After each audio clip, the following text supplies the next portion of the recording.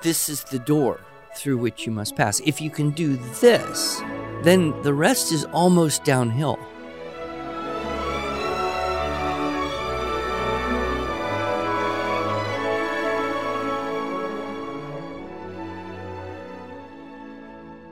Hello, and welcome to the Arts of Language podcast with Andrew Pudewa, founder of the Institute for Excellence in Writing, or as many like to say, IEW. My name is Julie Walker, and I'm honored to serve Andrew and IEW as the Director of Marketing. Our goal is to equip teachers and teaching parents with methods and materials which will aid them in training their students to become confident and competent communicators and thinkers.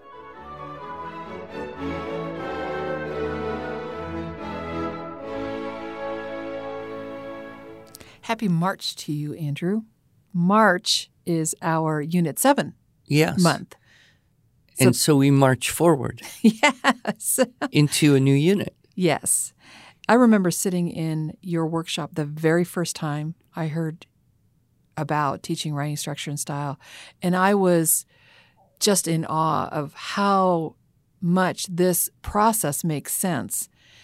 And when we got to Unit 7, where it seems that that's where everybody else starts teaching writing, I knew how to tackle Unit 7 based on your teaching because of all that foundation that you had laid. So I think that's a really important point. It is so interesting over the years, as you know, I've been teaching it, you've been teaching it, we've all been getting better at teaching it. More and more is it crystal clear that the units are brilliantly ordered. Not just because we solve the problem of I don't know what to write about, which a lot of people have when they, face a prompt or an on-demand task or a journaling or any of that, but because of the development of the thinking skills, the organizational skills that are so gradually but solidly, effectively built through units 2, 3, 4, 5, 6, so that when we hit that Unit 7, everyone kind of knows, okay, this is how you're going to do a paragraph, and this is how you're going to ask yourself questions, and that it's really, rather than having to think of something in order to learn to write, which is kind of the way most programs operate. Right. Have an idea first. Then we'll figure out how you can write about that. Right. Instead, learn how to think by writing. Right. And so we start with the dictated content and wean the student through, these stages of story and reports and pictures and research and those skills. And so the students kind of are like, yeah, I know what to do now. I know how to do this, and I have an idea, and I know what to do with this idea. Right, exactly. Yeah, so it is a delight to see. Yes, and to see the kids respond to this. They just now, after months of writing, and sometimes it's a little arduous for them, sometimes it's not, but when they get to Unit 7 and they know what to do, to see their little faces just light up. They can't wait to get started. I remember sitting in your workshop actually most recently when we were recording the second edition of Teaching Writing. You were listening very carefully my at goodness. that point. Yes, very carefully. But there was one thing you said that I loved so much that I put hidden on the inside flap of the Teaching Writing Structure and Style box. So listeners, if you have that box still on your shelf somewhere, open it up and look at that inside flap. It says... I'm so embarrassed to say I have never looked at that, and I don't know what it says. It's kind of a secret little place. Oh, and an Easter egg. Yes, it's an Easter egg. And I was actually hiding it from you because I was kind of taking it out of context. But I love this quote, and you said it while you were teaching Unit 7 to this group of teachers and parents. It was, this is the door through which the writer must pass. So now that the Easter egg has been revealed, what does that mean, and why in Unit 7 did you talk about that? Now, see, I thought you put it there because people have to open the box to get into the course. So well, that is that's true. the door. So maybe there's a double meaning to it. But I think one of the most enjoyable moments when I do teach that TWSS live is, I'm hitting Unit 7. I say, okay, here's how the whole model is, and this is the kind of stuff you would do. But the best way to learn it is just jump in and do it. And then I solicit from the group something to write about. And I usually say, pick something that is insignificant, something small, something that you think might be hard to write about, to think of enough stuff. And, sometimes people pick a huge subject like coffee. No, shrink it down. Coffee filters. Okay, maybe. And you usually end up with something along the lines of paper clips or pocket lint. That was what I had the last time I taught it. Pocket lint. Okay. And so I grab one of these things that's, toothpicks, something, and I say, okay, now how many of you, if I said, please take out some paper and write approximately 500 words about pocket lint, how many of you would find that a bit daunting? Yeah. And usually 2/3 or more of the hands go up because it does seem, well, what would you say about something so seemingly insignificant and small?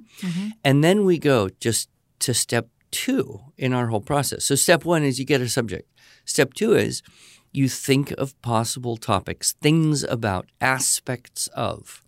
This is, as we teach in the HSE course, the High School Essay Intensive, this is the thinking skill of division. And it goes way back to Aristotle. I didn't come up with any of this stuff. But that idea of now you've got this thing, pocket lint. So what are some things about pocket lint, aspects of, topics pertaining to, elements of? And people, what do you think people would come up with? Pocket lint. See, I would rather you talk about cotton balls because that's what we did on the video, but that would be cheating. But pocket lint, it's almost your most insignificant thing you could imagine, but well, it gets under your fingernails. Okay, so how would you make a topic out of that? You'd say, problems. Okay, problems. Right. You can probably tell whether or not the garment has been laundered recently because there's pocket lint in the pockets if it hadn't been laundered correctly, which is to turn the pockets out. Okay, so that could be turned into avoiding pocket lint. Avoiding pocket lint, okay. How to solve the problem. Solving pocket lint, yes. And I imagine that there could be some benefits to pocket lint. Well, maybe not benefits, but perhaps some uses. What could you do with pocket lint? Well, having a granddaughter now, I can imagine, could we find some type of entertainment possibility with this pocket Sure, lint? yeah. You'd have to have a lot. Crafts. I actually learned a new one I never would have thought of just in this last one. Fire starter. Fighters. Like if you're trapped out somewhere and you've got only wet leaves and stuff and one match and you've got pocket lint, could save your life. Okay. What does pocket lint symbolize to us? The dredges of society. Gunk falling between the cracks. Or the messiness of life in general that we just don't. Okay, so now we've listed 3, 4, 5 possible topics. Right? Problems with, uses of, eliminating. Could probably go with types of pocket lint. If you had, 50 people in the room, you'd get 7, 8, 9, 10 things. Yep. Okay, so then that is the magical moment. And I say, okay, of those of you who thought that it could be challenging to write 500 words about pocket lint, how many of you now feel that's not going to be nearly as challenging as you first thought? Right. And everyone's hand goes up. Yep.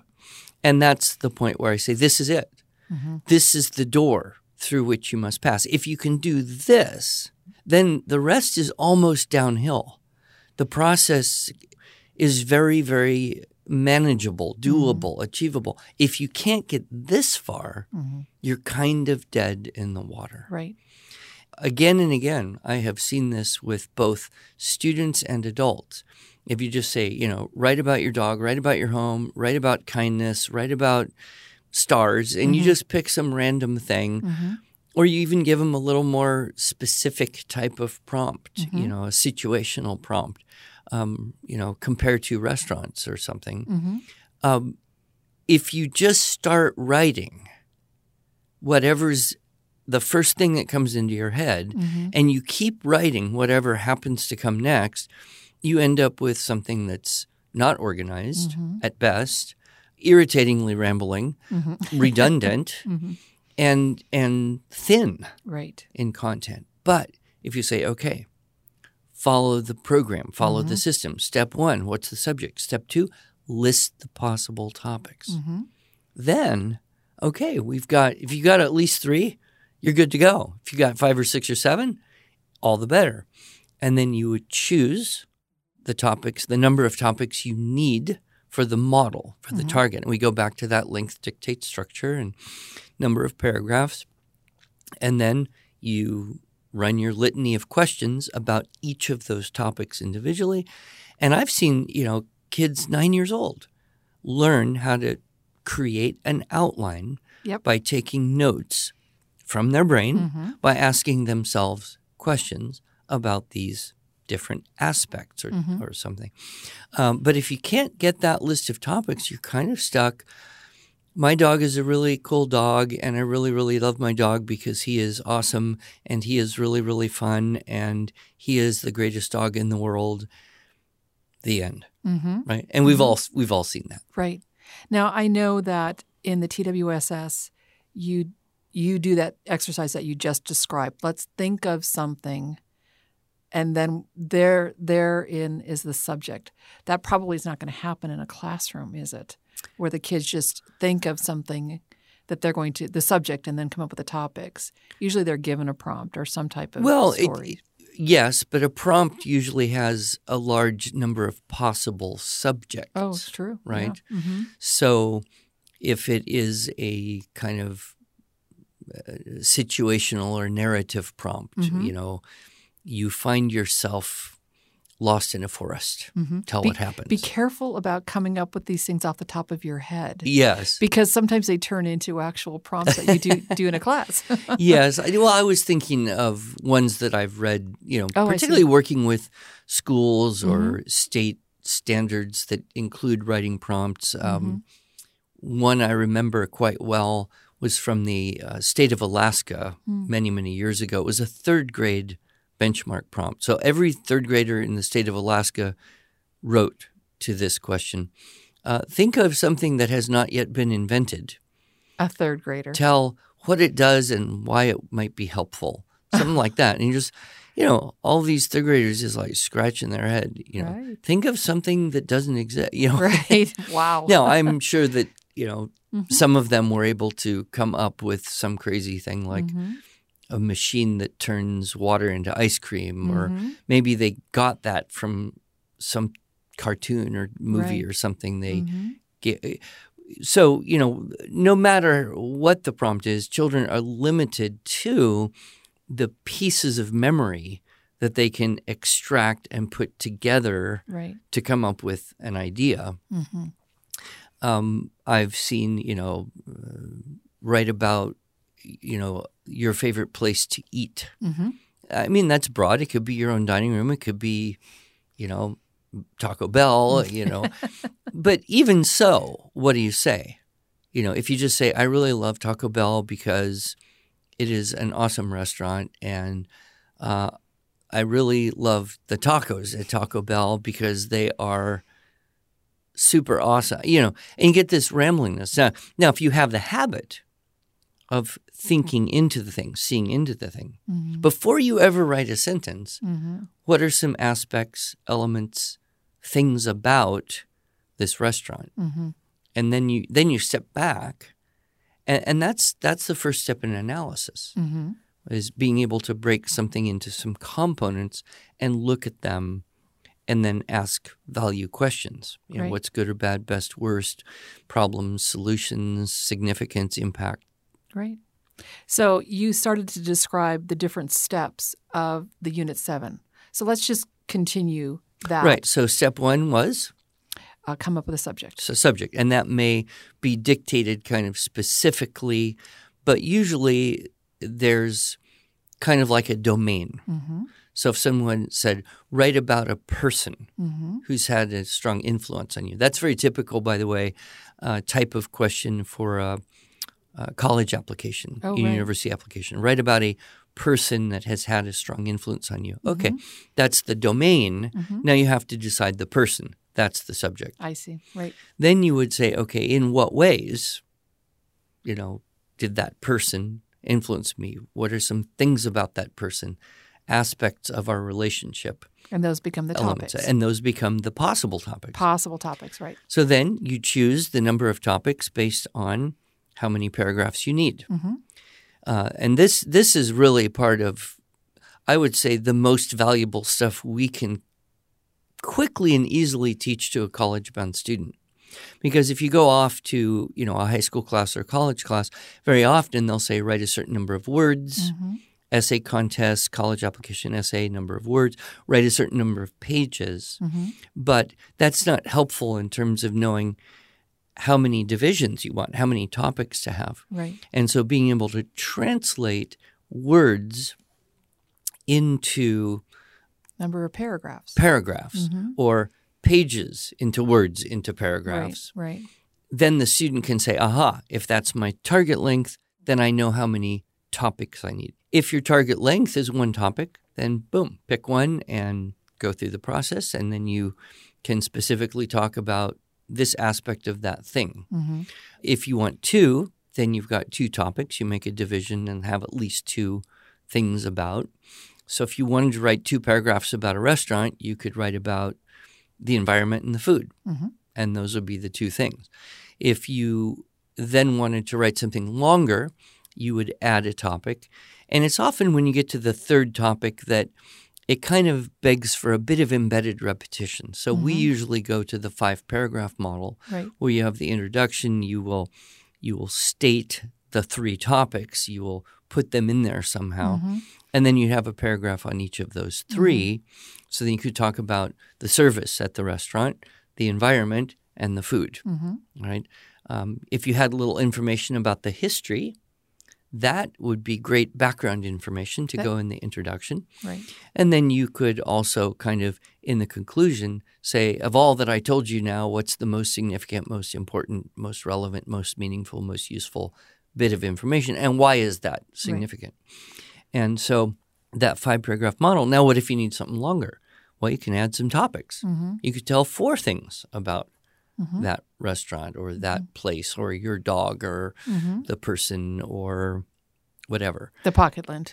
The pocket lint, yes. And if you wanted to go longer, you could actually probably go up to writing maybe 5 topics, get a 7-paragraph piece. So there's that flexibility between 1 and 7 paragraphs. Now, if you want to go over 7, the rules change a little bit. We introduce those in the Unit 8 models. Right.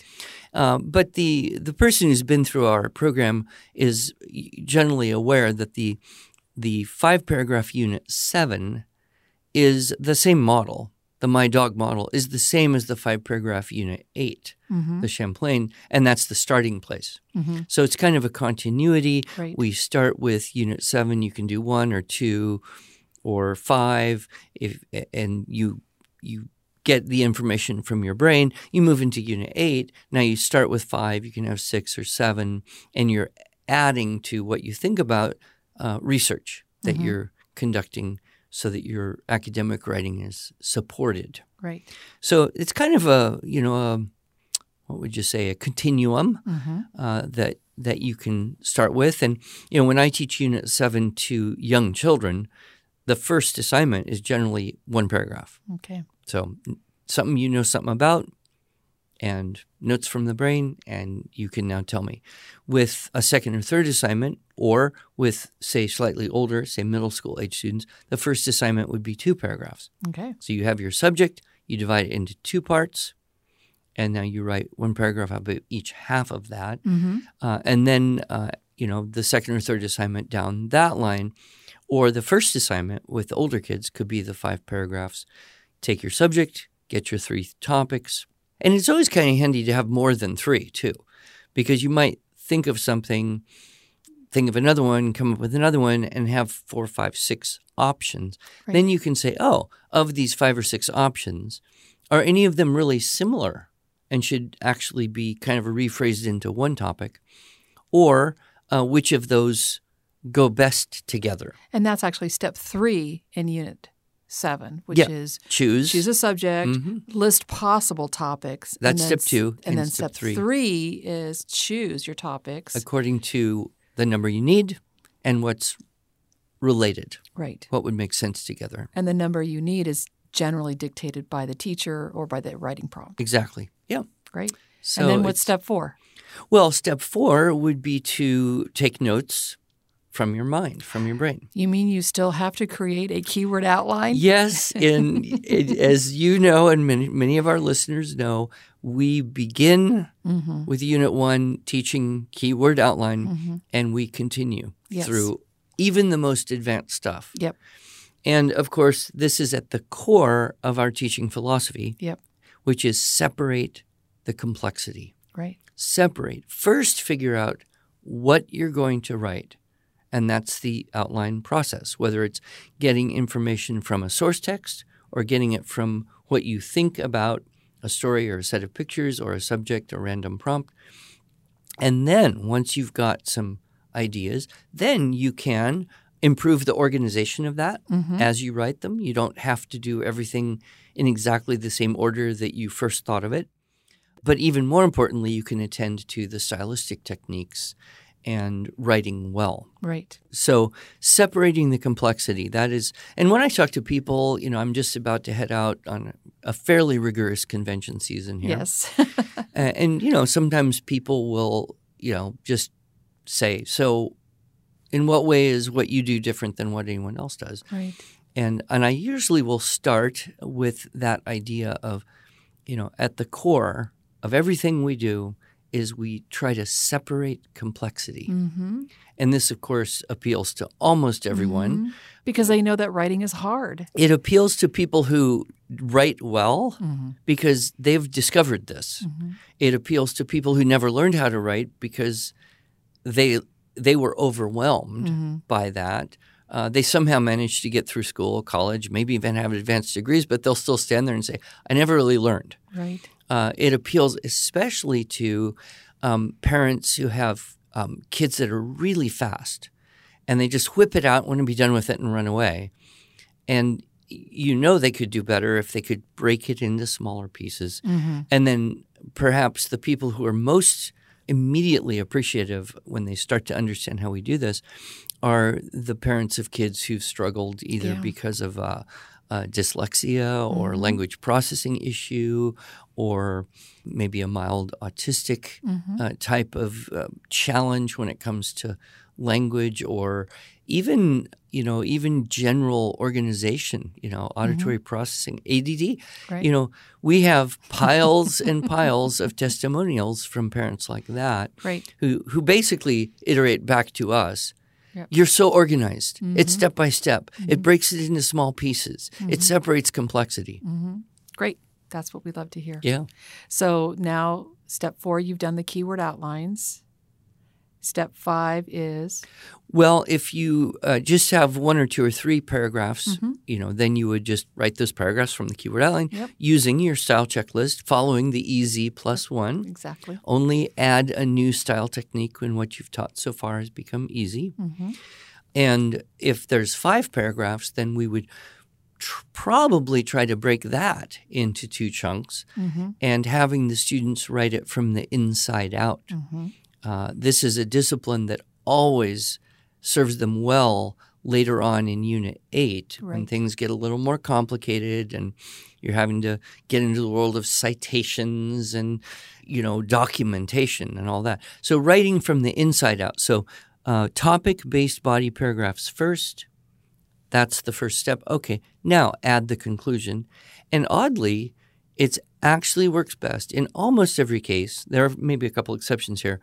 If you write the introduction last, because now you really know what you're introducing. Right. You can state the topics. You can, if you want to try to have some kind of thesis statement that goes with your topics, you can do that.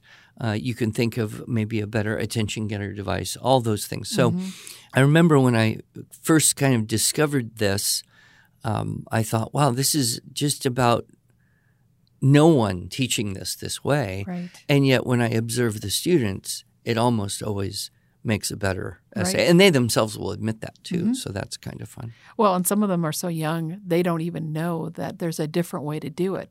They start writing the body paragraphs first and the conclusion. Well, and I had come across this kind of random how to write the perfect 5-paragraph essay kind of thing on the internet. Sure. And I thought, well, I wonder what they do, you know. It was being taught sequentially in that the first thing you have to do is think up an awesome thesis statement. And then you're going to create your introductory paragraph and you're going to come up with an awesome hook. And then you're going to have your thesis statement. And I thought, you know, my experience is that you're just opening a big can of worms there because you really don't have yet, at least the person following this instruction, doesn't really have a sense of what they're going to do after that. Right.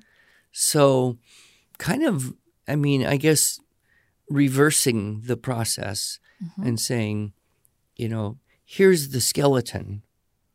This is what you're aiming for. Now let's start to add pieces to it.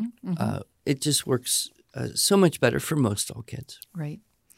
Well, for the last several years now, in March, we have announced our own IEW writing contest because it ties in so well with Unit 7. So can we now talk about our writing contest for this year? 2019. So this means we have to give away money. Is that what you're telling me? I don't know why this makes you grumpy, Andrew. You're so happy and so generous when you see the results of our writing contest. Yes, it's true. It's always a delight. And I would be the first person to say that motivation, you know, for kids is critical. And in the TWSS, I think it's in Unit 7 where I talk a little bit about different ways to motivate kids. And when children are young, you know, it's all about, oh, let's make mama happy, you know, and mama's very happy and the teacher is very happy and everybody's very happy. And then at a certain point, that audience just isn't as fulfilling as it needs to be to keep the child, you know, working hard, doing their best. So I'm very often promoting on my Facebook page, and I think we do on the IEW page, mention different essay contests that come up through the year, as well as, and I'll just put a plug in for a Magnum Opus magazine here too, because that's an opportunity for kids to get published by someone other than their home's refrigerator or the wall at their school. So having opportunity for being published, having essay contests, making it more public, more real to the big world. So here's our big writing contest. Andrew's going to announce the prompt in just a second. But if you're listening to this podcast and perhaps we're no longer taking submissions this year because you didn't get to this episode until April or May, if you go to IEW.com/writing-contest, you will see all the writing contests that we have found on the websites, and friends of ours, HSLDA usually has a website, has a writing contest. And so we include them there. But of course, our writing contest is on this page as well. So go to IEW.com/writing-contest, and you will learn what this year's prompts are. And they are? It was tough. Yeah. It was tough to decide. A lot of good options and some not so good options. So we threw out the not so good options and ended up, I think, with two that are appropriate to the age group. The level A, and this would be anyone up through what age grade? 3rd to 5th grade is generally what we say, so anybody younger than 12. So 11, if you're 11 years old or younger, you can do this prompt. Okay. And this is, what is one of your favorite books and why? So this, immediately, if you're following our system, and if you have never even heard of our system, but you've listened to me for the past 15 minutes, you should be thinking, oh, okay, let's make a division. what are 2 or 3 things about this book? Well, first you have to choose the book because that's Yes, you do have to choose the book. But a lot of kids, they can do that. Sure. Mine is Ping. Oh, The story of Ping. yes. Yes. And my reasons are it's beautiful and children relish it. Many happy memories associated with Ping for you. Yes, yes. Although there are some problems with Ping too. Anyway, I won't go into that. But what is one of your favorite books and why? And I like this prompt because we, of course, also want to promote a reading culture.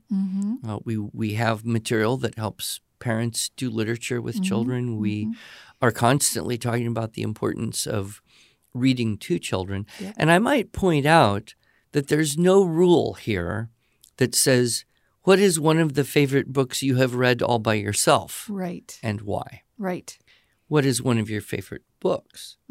It is, I imagine, possible that there are 10-year-olds out there whose favorite book isn't one they read, but perhaps one that they heard, Right. that was read to them. Yep. So also I think, book can be interpreted broadly. Okay.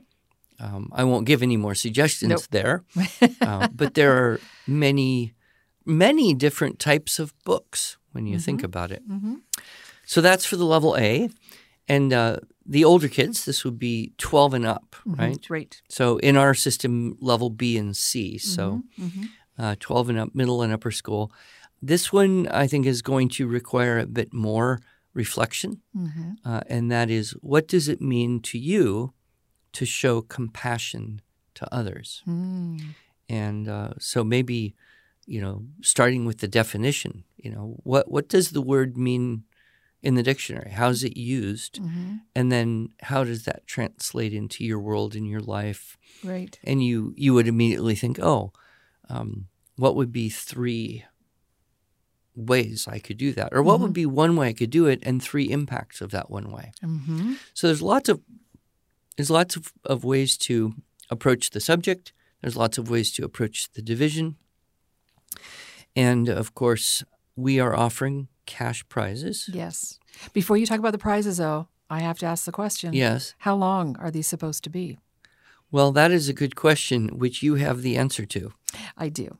So the younger students, we'd like to see 1 to 3 paragraphs. 1 to 3. Yes. Okay. For the older students, we'd like to see 4 to 7 paragraphs. Okay.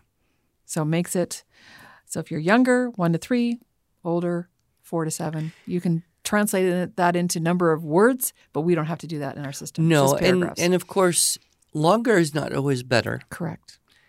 Something that is on the shorter end of that spectrum, but has greater impact, has more powerful vocabulary and style, has the elements of organization that make it easy to follow and attractive. People shouldn't assume that if you want to win, you got to do the longest. Right, exactly, right. And we do get hundreds and hundreds of entries every year for our writing contest. We get hundreds and hundreds? Yes, we do. And it's very exciting. So anyone can enter this contest, whether you're an IEW student or not. I imagine the IEW students probably have a leg up, but we... But who reads all these things? Well, that's another... That's secret. We have judges. We do have judges. Yeah. The final, okay, I will tell you this. We first of all make sure that you follow the rules and did you answer the prompt? Right. Because that's important. And those that we feel have answered the prompt, those are handled in-house by our customer service team. And then the finalists are shipped to our online instructors at the various levels, and they're the ones that choose the winners. Okay. Well, and there are some pretty sharp, discerning folks. Yes. So if someone says, my favorite book is The Menu at Chili's. Hey, if you spin that could be a fascinating read. Okay, and prizes. You started to talk about prizes. So our this is for each group, right? The first prize is $100 cash. Yes. For the student. Yes. And $100 gift certificate for the parent or teacher. Right. Second prize, half that. Student and parent or teacher. Mm-hmm. And then third prize, half that, Right. 25. And that's where we stop. We don't do that. That's where we stop. We otherwise we get down to 12.5 cents if we keep going, right? Right, exactly. 1 bit. And so that's at both the level A up through 11 years old and the level B 12 and up. 12 and up, but we are going to cap it at 18. If you are 19, you're too old for this writing contest. Well, I guess your kids and my kids will be disappointed at that. They will be because they're all too old. And this writing contest does have a deadline. You have to have your paper submitted to IEW by the end of April. End of April. Right. And after April, our contest ends. There'll be other contests on our website that you can look at. Well, I think that's good timing because April is showers. Mm-hmm. And so everyone is inside working on their essays while it's raining. Yes. And then May flowers, they're outside. We can only hope. We can hope. So that's it. So go to IEW.com/writing-contest. You will see the rules of this contest and how to submit your paper because you are going to submit it electronically. Yeah. Is it okay if people share that link with their friends? Oh, please do. Yes, we'd like to have, I don't know, it might be a little overwhelming to have thousands of entries, but bring it on. We're ready. It's very exciting. All right. Let's do it. All right. Thanks, Andrew.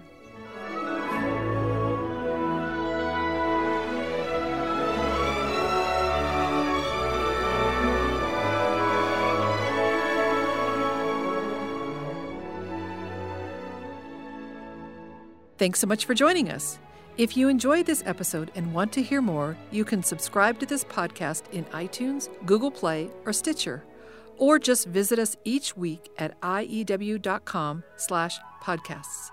Until then, on behalf of Andrew Pudewa and the team at IEW, I thank you for the privilege of allowing us to partner with you on your journey toward better listening, speaking, reading, writing, and thinking.